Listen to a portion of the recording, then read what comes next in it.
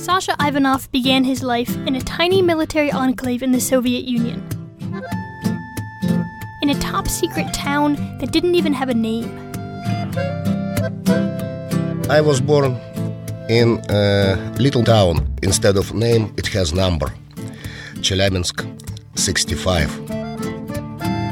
And it was very secret town. That was great childhood, nice weather there. We have a joke, just 2 seasons, winter and July. The truth is there wasn't much to do in Town 65. It was cold and rural, and travel was forbidden. But a few towns away, there was a permanent circus, one that Sasha got a few thrilling glimpses of. Once in a while, my parents were taking me to go to circus. And of course, that was a dream. That was some kind of piece of wonder. And the circus was a very big deal in the Soviet Union. Circus celebrities were household names, and the performers were trained and cultivated from a young age. At that time in Soviet Union was a very unique system of selecting talented sportsmen. Every little town had palace of sport. So when Sasha was a little boy, his parents took him to this local palace of sport. He was trained first as a swimmer, and then as a wrestler, and ultimately as a gymnast. And when he was ready, he had his big audition for the coveted Moscow Circus School. It was 1978. It was about 5,000 people who applied. They're going to take 53 people from that. And when I passed that audition and my name appeared on the list, I was the happiest guy.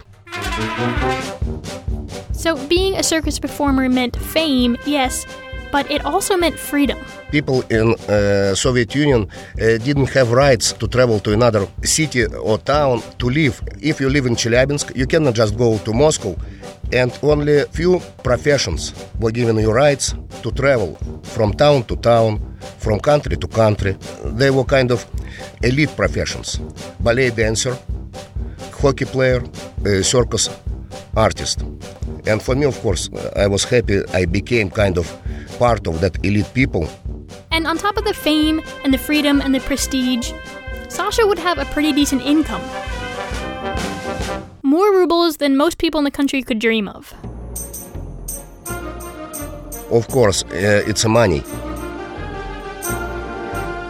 I knew in 15 years, when I will finish my circus career, I will have enough money to buy my own apartment in Moscow, to have my little vacation house, and to have some nice car. So in the circus school, he developed this teeter-board act. He would jump on a seesaw and launch a beautiful woman 25 feet in the air and catch her neatly on his shoulders. Audiences of the thousands rose to their feet in applause. Of course, it was an incredible time.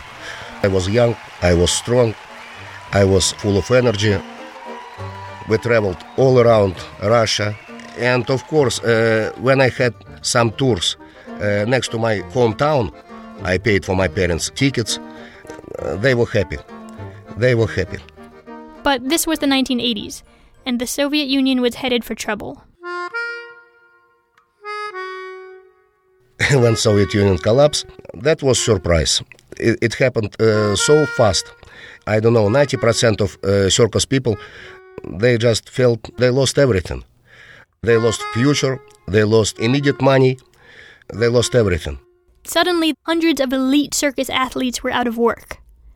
But there was one place that was hiring. Vegas. I bought ticket. Moscow to Las Vegas, I get here. That was hot. After Moscow, that was very, very bright and very, very hot. It's Las Vegas. But it didn't matter because Sasha was performing again. Of course, when I had my chance to work, I was happy. It's like old circus horse. When the circus horse staying in a horse house and listening to the music of a circus act, she's starting kind of dance. Just like an old circus horse, it didn't matter where Sasha was. If the music was playing, he was on. And for me, to hear music, to see 3,000 people watching me, that was kind of happiness. This is what you were born for. But the life and the status of a circus performer wasn't what it had been in the Soviet Union.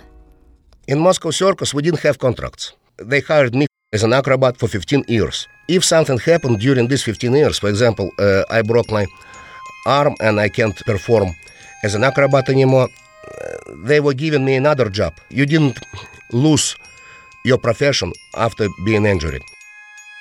Things are different in Vegas.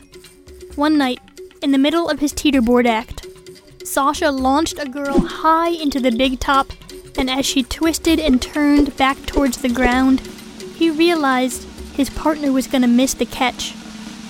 So Sasha sprung forward and caught the woman upside down before she hit the ground. But he was in bad shape.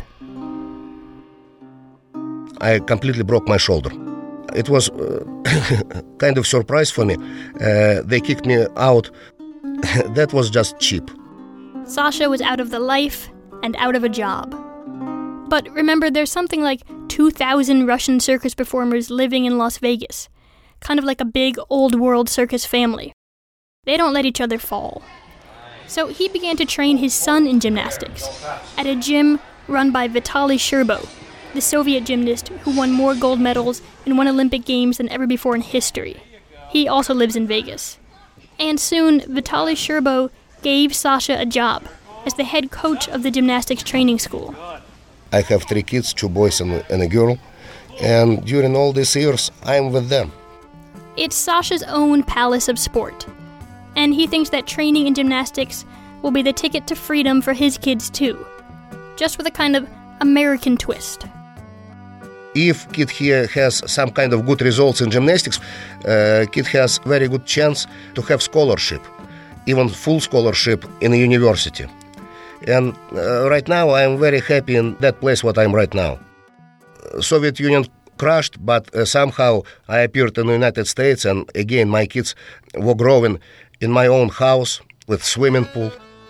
Sometimes you don't know what kind of things brought you to this place, but it looks like it's destiny.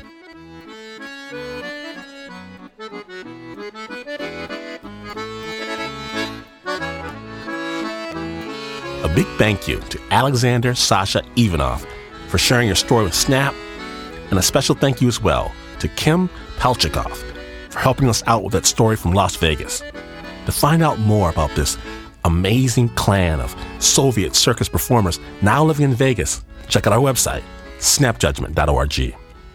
That story was produced by Anna Sussman